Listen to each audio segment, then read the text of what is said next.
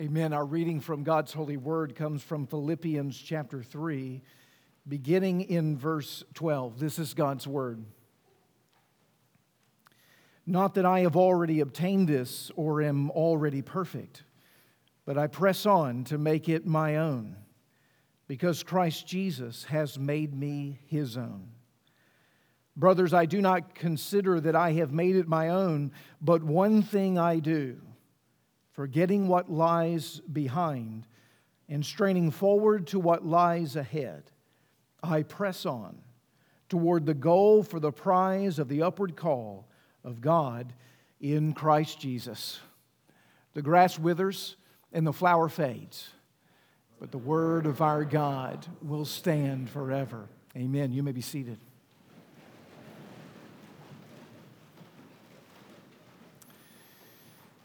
Father, we would ask now that by the power of the Holy Spirit, you would come and speak to us from this, your holy word. Come and meet us and transform us. Glorify yourself in our midst and prepare us to run the race that is set before us, looking to Jesus, the author and the perfecter of our faith. This we ask in Jesus' name. Amen. Well, it's good to see you on this second Sunday of 2023. Can't believe we're already into the second Sunday of 2023. If I haven't yet gotten a chance to meet you, my name is Nate Sheridan. I'm one of the ministers here at Cornerstone. Delighted today to open up God's Word with you in a text that if you were here last week, you know we started talking about together Philippians chapter 3, verses 12 through 14. And if you weren't with us last week, well, you're going to be terribly lost as we start in. No, I promise I will catch you up. I don't think you'll be behind the curve this morning as we look together at Philippians chapter 3. But I want to just give you a little bit of a heads up as to where we were last week. And for those of you who were here, maybe to stir your memories, I stir you up by way of reminder in what the Lord spoke to us last week. But we took time thinking about that one little phrase in Philippians chapter 3, verse 13, when the Apostle Paul says, "But one thing I do." And I asked you last week, I said, if there was one thing that you had to do in 2023, what would it be? And I asked you to consider what your real answer would be, not what you expect to say to the pastor, the right answer of some sort, but the real answer of your heart. What's the one thing that you would want to do in 2023? And we said to ourselves, we would love for it to be what the Apostle Paul actually says in verse 13 of Philippians 3. The one thing I do is I press on. I press on towards the goal of the prize for the upward call of God in Christ Jesus. We would love for that to be the real answer of our heart. And we took some time last week actually just exploring what it would mean to take that one goal and have a variety of our areas of our life, in fact, all of our lives, submitted to that single-minded goal. This is what we want to be committed to. One thing I do, forgetting what lies behind and looking forward to what lies ahead, I press on. Well, there's something in this same verse that I want to return to today as we conclude this two-part series before we re-enter the book of Exodus. And it's this how question. We talked last week about what the one thing that we are to do is to press on towards that upward call, to look towards the finish line of Christ's return, to look towards the finish line of the resurrection of the dead, when the fullness and the all perfection that has been promised to us and is already secured for us in Christ Jesus becomes a reality in our lives, and we are with Christ fully and completely for all eternity. That's what we set our sights towards. How do we get there from here? That's really the question I want to ask. How do we get to Monday, Tuesday, Wednesday of this upcoming week with that pressing on, keeping that vision in view? And the Apostle Paul here in Philippians chapter 3 gives us a hint to that. When he says, the one thing I do is I press on, here's how I press on. I forget what lies behind, and I strain forward to what lies ahead. And I just want to sit with you in that language today. Of what would it mean to forget what lies behind and to strain forward to what lies ahead? What does he mean in that language of pressing on towards that one goal? And so I've got just 2 points this morning. The first is, I want you to be invited in and to embrace the blessed forgetfulness that the Apostle Paul is calling us into this year. That's number one. I want you to embrace and to understand and walk in the blessed forgetfulness that the Apostle Paul is calling us into in 2023. And secondly, I want you to run with a strenuous effort. I want you to run with a strenuous effort. I strain forward with all that's within me to press on towards that goal. A blessed forgetfulness and a straining forward. Now, let's look at this blessed forgetfulness because, well, to be honest, forgetfulness is rarely commended in the Scripture. It's a very unusual phrase here from the Apostle Paul. In fact, if you've done much reading, especially in the Old Testament, you know how often the people of Israel are rebuked for their forgetfulness, corrected for their forgetfulness, and exhorted constantly to remember. The whole book of Deuteronomy, in fact, the last of the what's called the Pentateuch, the law in the Old Testament, the writings of Moses, that whole book is devoted to the theme of remembering. And the reason is that Moses has been walking with the people of Israel, if you can go back to that history, for 40 years in the wilderness. And they've been walking in the wilderness for 40 years because they forgot.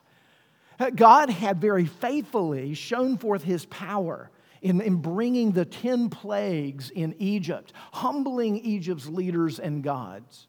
And he had led the people of Israel out of Egypt and shown his power when he parted the Red Sea and they walked forward on dry land, and then he crashed down those walls of water on the Egyptian army and they were destroyed. They had seen the provision of God raining down manna from heaven, bringing forth water from a rock, and then they made their way all the way up to the Jordan River. God actually was going to part the Jordan River so they would move forward into the land of Canaan and take the land. God had said, listen, I have given the land to you. Now go take it. And you know what they did? They sent the spies into the land, and they looked at the people, and they realized that these Canaanite people were giants. They were huge. They said they were grasshoppers in the sight of those Canaanites. And the spies came back and said, yeah, we can't do it. You know, I know God who, sent 10 plagues and destroyed the greatest nation in the world at the time. I know the God who parted the Red Sea that we would walk forward on dry land and destroy their army. I know God who rains bread from heaven and water from a rock is telling us that we can go take them, but we can't. In fact, they were doing exactly what you and I often do, and that is they were looking at it horizontally with their human resources, and they were comparing the two, and they just said, no, we can't get there from here. And because of their doubt, which was evidenced by their forgetfulness, their loss of God's power, the sense of his provision, his care and his love, they were disciplined by the Lord. And for 40 years wandered in the wilderness. And now, in the book of Deuteronomy, Moses is preaching to them a sermon. And he's saying to them, let's get ready to take the land now. Don't forget. Don't forget. You remember that went really poorly for you before. Let's remember. That's what we're used to hearing from the Scripture. So it's really unusual, isn't it? That we have Paul in this passage saying, I'm going to press on in the mission towards the upward call of God in Christ Jesus by forgetting. I'm going to forget what lies behind. Well, clearly when the Apostle Paul says that, he doesn't mean I'm going to forget God and I'm going to forget what God has done. He clearly doesn't mean that. He clearly is talking about a different kind of forgetfulness that's needed. The right kind, we might say a holy kind of forgetfulness that's needed. And I love the way one writer put it. He says it's the kind of dwelling on the past that hinders our present effort and our future progress. He says it's the type of dwelling on the past that hinders our present effort and our future progress. Now, you know this all too well, right? How you can very often look back at your life, maybe look back at 2022, and consider all the ways that you fell short. And then you can look back to 2021, and you can consider there were a lot of the same ways that you fell short in the year previous too. And that you have this regular issue of falling short in a whole series of areas, that you had hoped to gain more progress than now. And as you enter 2023, you say to yourself, nothing's ever going to change. I'm not going to grow. This habit's never going to be developed. This sin, I'm never going to have victory over. The way that I relate to my spouse is never going to get better. It's never going to improve. The patterns of engagement and relationship with my boss, there's no way that the needle's going to move in the right direction. I was yesterday in an indoor baseball facility. Of course, it's January, we're getting ready for baseball, right? And I was there with my son, and as he was pitching, I was watching this other kid hit. And it was probably his first time to hit in 2023. He's probably been a little cold. And as the balls were going, he was swinging and he was missing. He was pulling his head, was dropping his elbow, he was doing all the things he shouldn't do. And you could see with each swing that he missed, he got a little bit more defeated. And then I heard the coach go over there to him and said, hey, take a break so you can shake it off. What's he saying to him? You got to leave this behind. You have to step up to the plate like you're a new man, like there's a new record, like nothing's against you, like you don't have to live in the failures of your past. Do you know what happens when we live in the failures of our past? They become a self-fulfilling prophecy about our future. It's actually what Paul is referring to here, is that when we begin to direct our minds towards those and we allow the cloud of the previous failures and sins and issues to make their way into our present life, you know what immediately begins to happen? We begin to want to give up. Our present effort diminishes, our sense of the future and our hope for that future and the potential of change begins to disappear because we're living within the failures of our past. You know, the reality is most of us have stronger memories for our failures than we do for God's faithfulness. We have stronger memories for our failures than we do for God's faithfulness. You just think about it right now.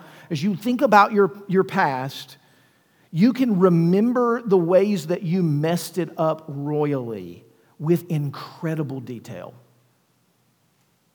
But think of how hard it is to remember how faithful God has been.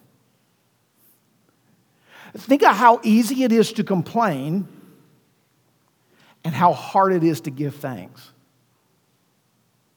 It's because you more easily are inclined, memory-wise, in the fallenness of your mind and your heart, to go back to the things that are wrong rather than to focus your mind on the things that are right, on God's faithfulness, His truth, His care, and His love. What happens when we're more remembering of our failures than we are of God's faithfulness, we live burdened lives. It's like trying to run a race with an anchor attached to your ankle. You're being dragged back by the things that you've never been able to leave behind. This is why the Apostle Paul, I believe, puts it in the order that he does in this text. One thing I do, forgetting what lies behind, I strain forward to what lies ahead. I press on. Notice he doesn't say, one thing I do, I strain forward to what lies ahead and forget what lies behind. Why doesn't he do it that way? Why does he start with forgetfulness before strenuous effort? Because you won't give strenuous effort if you're still living with those old burdens of the past. The forgetfulness has to happen first. That has to be laid at the feet of the Lord. We have to be released from dwelling on our past failures and sins for there to be the hope of progress and for strenuous effort to actually be true of us in the days to come. Now, part of what this passage is really asking you and me from a practical standpoint is, where are we stuck? Where are the old recordings that we're going over in our own minds about how we're never going to get our temper actually calmed down? How we're going to quit living by the fear of man? That greed and dishonesty is not going to overtake our lives? What are the ways in which we're actually living in that past and we're bringing it into the future and it's really dragging us down? And you think to yourself, well, Nate, you don't know my past. You don't know how terrible it is. You don't know the trauma that I've been through and the difficulty I've been through. You don't have a sense of the stains that are a part of my reputation and record as I come through. Well, I don't have a sense for that for all of you here in this room, but I do have a sense for the Apostle Paul's. The Apostle Paul, earlier in Philippians chapter 3, actually unpacks for us the things that he would have had to forget, the things that he would have laid behind. Let me go through a couple of them with you. He spent years living in pride and self-righteousness, trying to save himself by the law and actually creating collateral damage in the life of people's lives all around him. He was a persecutor of the Church of Jesus Christ. We're told in Acts 7 and 8 that he was standing at Stephen's martyrdom and approved of it. This is a prideful, self-righteous, violent, wicked man who in the name of religion was doing good. This is a man who was a part of the system that was perpetrating injustice. This is a man who had to say, I forget it all. I lay all of that behind. I'm not going to let that hinder me from pressing forward towards the goal of the prize of the upward call of God in Christ Jesus. Now, how was he able to do that? How is he able to do that? Well, I think there's more than one answer, but let me give you what I think is clearly at least one answer that we know the Apostle Paul believed. And that is, he was able to forget his past sins and failures because he knew that God did not remember them. God did not remember them anymore. God had forgotten them. God had separated them as far as the east is from the west. God writes in Isaiah 43:25, I am he who blots out your transgressions for my own sake. Notice that language of blot out. It's no longer on the record. It's completely been removed. I will remember your sins, he says, no more. He's saying, don't go remembering what God has already forgotten. Don't go bringing into the present what the Lord has already removed as far as the east is from the west. I have freed you from the burden of that past. Let it go. Lay it at my feet.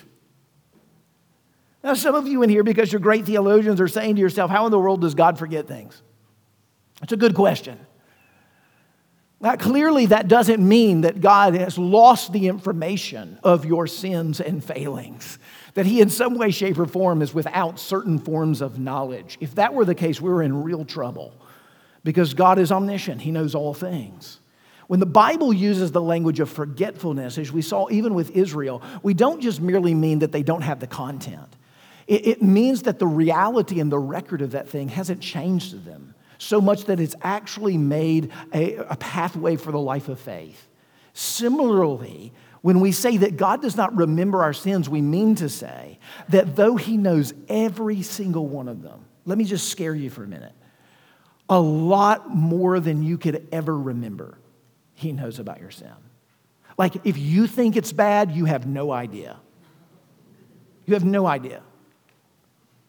He knows it all in its explicit detail, in its horror of horrors detail. He knows. And he chooses not to call it to mind. He chooses not to levy it against you. He chooses not to put it on your record. Now, how can he do that? Only by removing it. Do you see, that's the answer of the Lord Jesus Christ. What did he do when he came to the cross? He came as your substitute. He came so that your sins and my sins would be charged to his account, so that he would pay the wages of our sin, which is death. And he would then, in that death, satisfy the righteous requirement of the law. Actually bring your account to zero, the debt that you had. And then he would go beyond that by giving you all of his account, the fullness of his credentials and record, filling your account up with all of his righteousness. He did this in the cross and in the resurrection. This was the victory that Jesus actually accomplished. The Apostle Paul, in embracing the gospel, is deciding what to live in the light of what God has already decided to do. And that is to remove his sins from him and to fill him full of the righteousness that is Christ, to charge him with the fullness of who Christ is. So Paul is actually saying to us, if we're going to grow this year in 2023 and make progress, we've got to not let the clouds of the previous sins and failures interrupt and intrude upon the progress that the Lord has in store for us. In fact, what we need to remember is that our sins by God have been forgotten. That's what we need to be remembering because of the finished work of the Lord Jesus Christ. Now, if you're receiving that truth, there's something going on actually in your soul, and what it's called is peace. What it's called is rest. You know, Jesus tells us that he's come to give us his peace, John chapter 14. That we have nothing now to prove. We have nothing that we could do to add to the finished work of the Lord Jesus Christ. He has completed it. What's remarkable about that peace is what we see in the Apostle Paul is it doesn't relax into laziness. It's a peace that's so full that it motivates him to run. It motivates him to run. He's been cut loose of the dead weight that clings so closely to him, right? And the clouds that would overshadow his life to keep him from running. He's been cut loose from those. So what does he do? Sits in his lazy boy and sips on his coffee? No, he runs the race that is set before him. Look, not only is there a blessed forgetfulness here, notice there's a strenuous effort. There's a strenuous effort. Notice the language. Forgetting what lies behind and straining forward to what lies ahead. I press on toward the goal. It's the imagery of a runner who's running a race. It's one of the most common of the imageries that we get in the Scripture about the Christian life. You can think of Hebrews chapter 12. Let us lay aside every weight and sin which clings to us, and let us run with endurance the race that is set before us. You can think of 1 Corinthians chapter 9.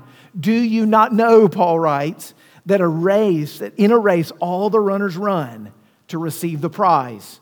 Run that you may obtain it.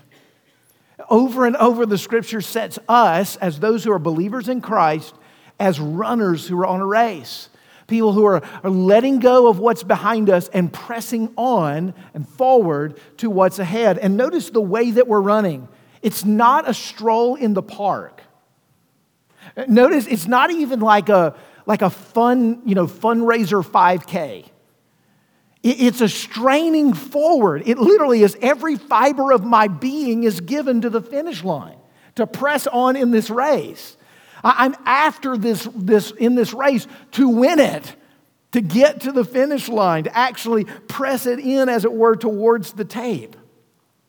The lovely thing about that is that there's an energy and a strenuousness that arises from the peace that comes from knowing that our running of the race is actually fueled by the fact that Christ has run this race and he's with us in it.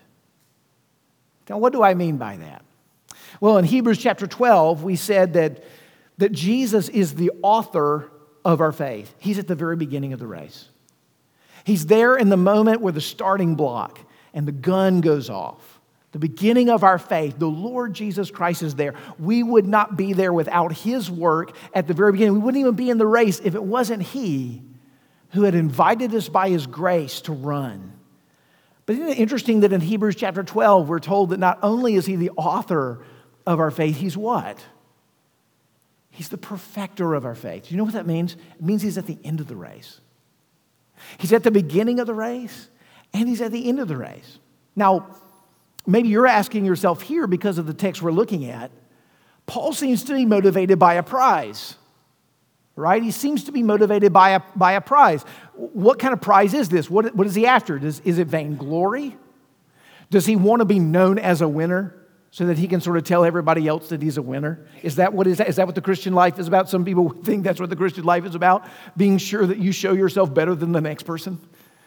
That's not what the Christian life is about in the least. Is it there's a really nice trophy? Is there a financial, remuneration at the end of the race? What is it that we're actually running towards? And when we pair Philippians 3 with Hebrews 12, what we learn is that Jesus Christ is at the end of the race. We run because Christ is there. Did you notice that we run to the upward calling? Where is Jesus right now? He's at the right hand of the Father in heaven. He's living to make intercession for us. What is the prize at the end of the Christian race? It's Jesus. Now maybe you're asking yourself, okay, why am I not more stimulated by that? Why does that not excite me more to know that Jesus is at the end of that race? And part of the reason is we grow dull. We grow dull to what Paul earlier in the letter of Philippians called the surpassing worth of the Lord Jesus Christ. He said he considers everything else in life completely loss. The word is rubbish. He considers all of life rubbish in light of the comparison of the glory of the Lord Jesus Christ. You say, how is that possible? Well, let me give you an illustration of it so that I think you can maybe embody it a little bit more. You've seen Lovers in Love, haven't you? Some of you in here have been lovers in love. Some of you are lovers in love, right? Now, some of you are wannabe lovers in love in here, right? There's all kinds of stories in that, but you've seen it. You've witnessed it when those two people are head over heels for one another. And what you find in their affection for one another is an incredible zeal and a desire to be with one another. Don't you find that when you love someone, you want to be with them? That you enjoy brainstorming about how to bless them. That you would love the opportunity to serve them. Just so that they could experience and feel the love that you have for them.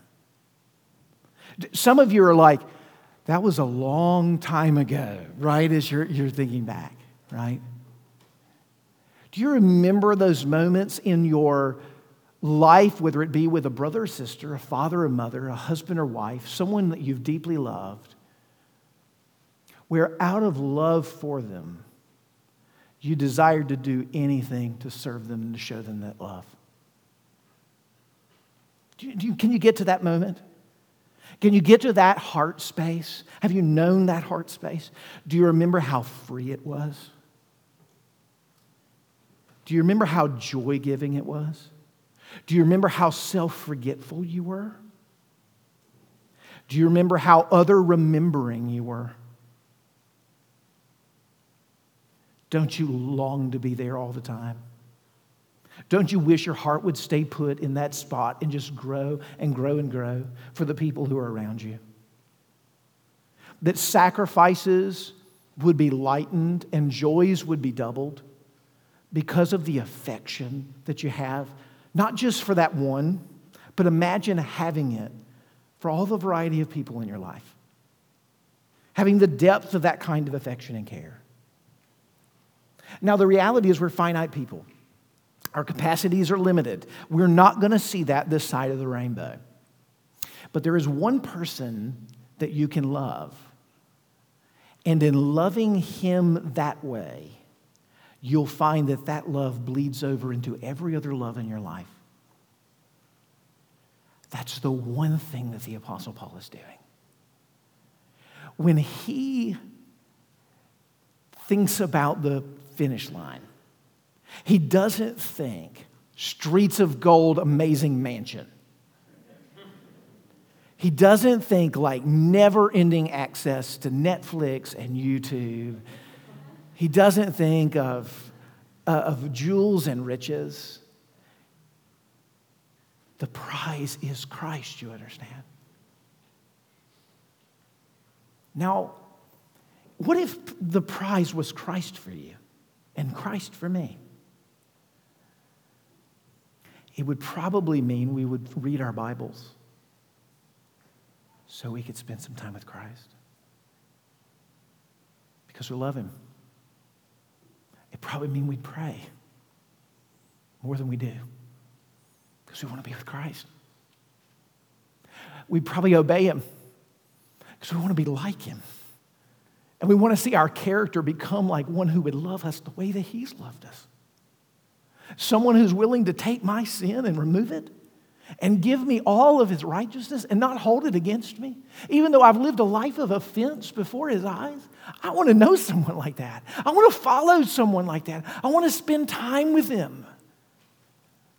You see, when you begin to see at a place of love for Christ, all of a sudden, everything that happens in your life is an opportunity, not an obstacle, not just a grin and bear it, not just a begrudging task or duty. All of a sudden, love becomes this pathway in which the finish line you begin to taste ahead of time.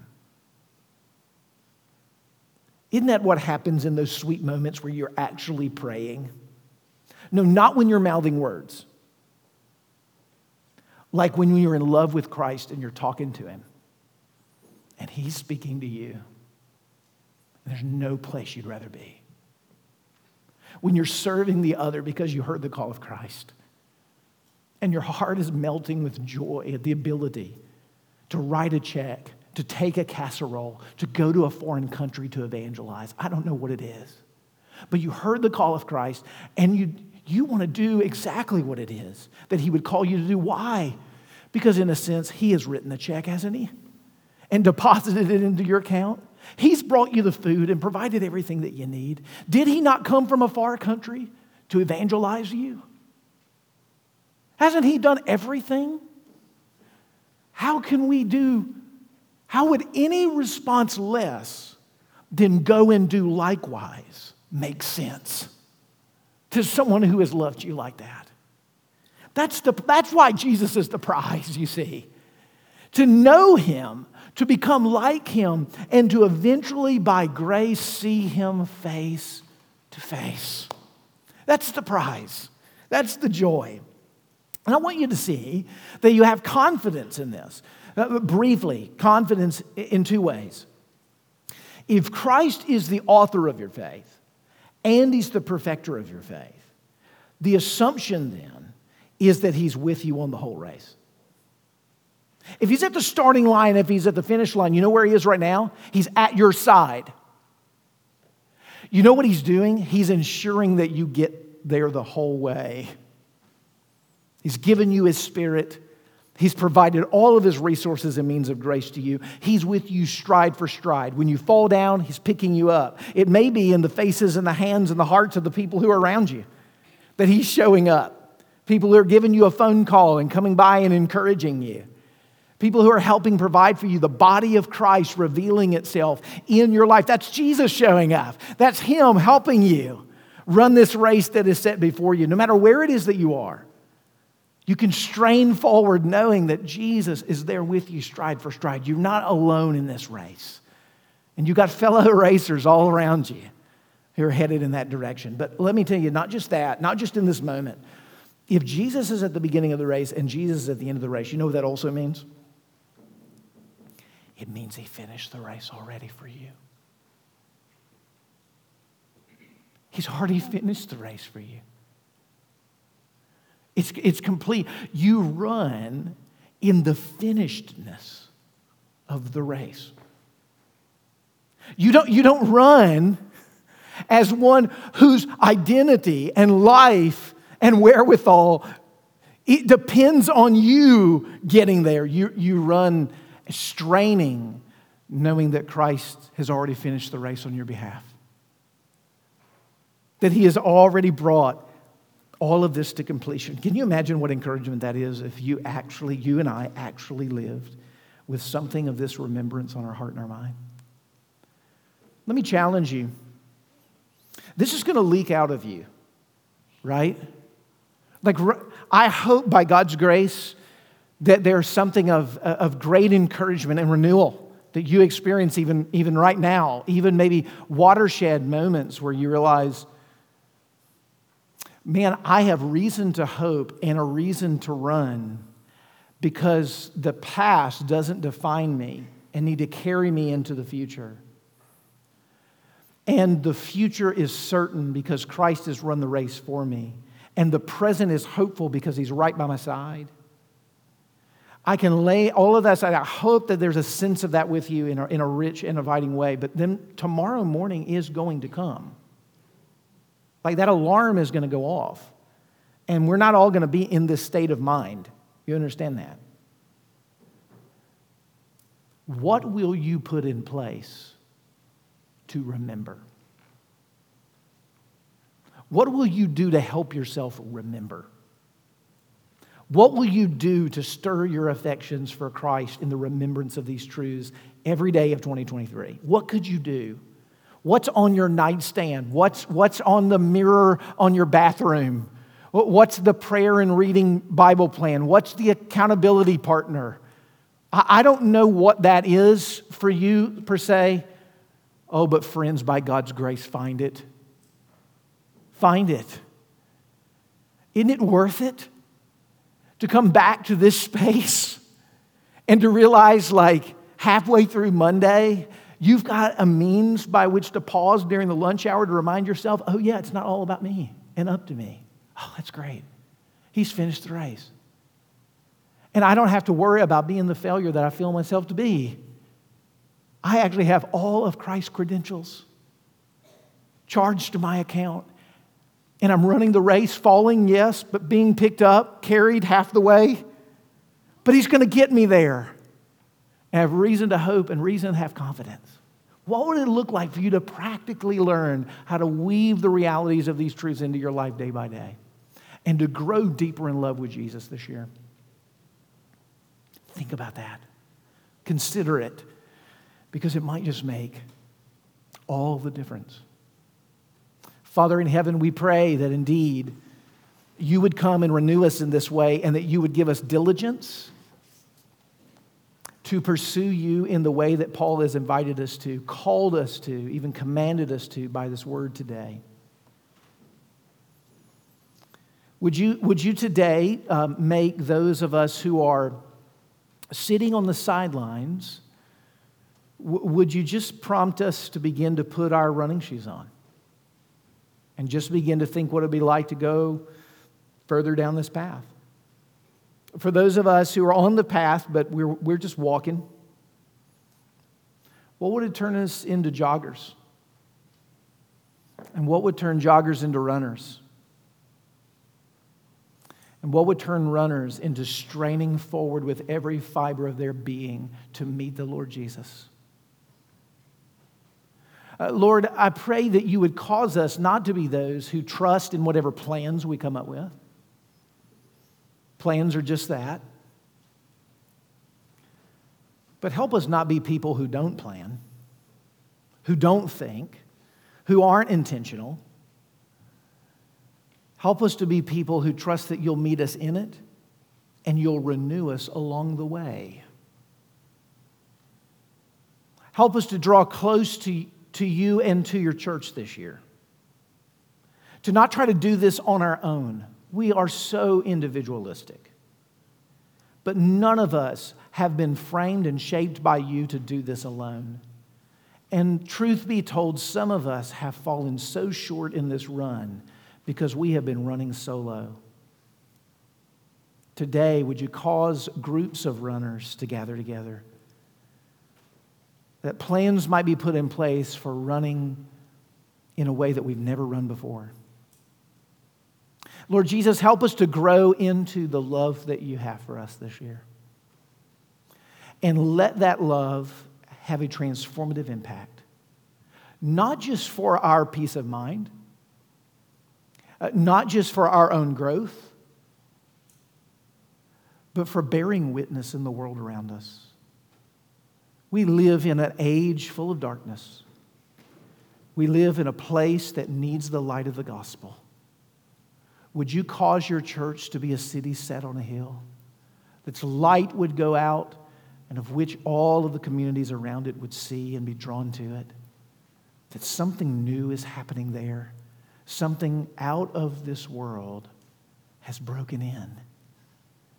Lord, would You cause those kinds of opportunities to be ours this year, not for our sake, for yours, for your glory.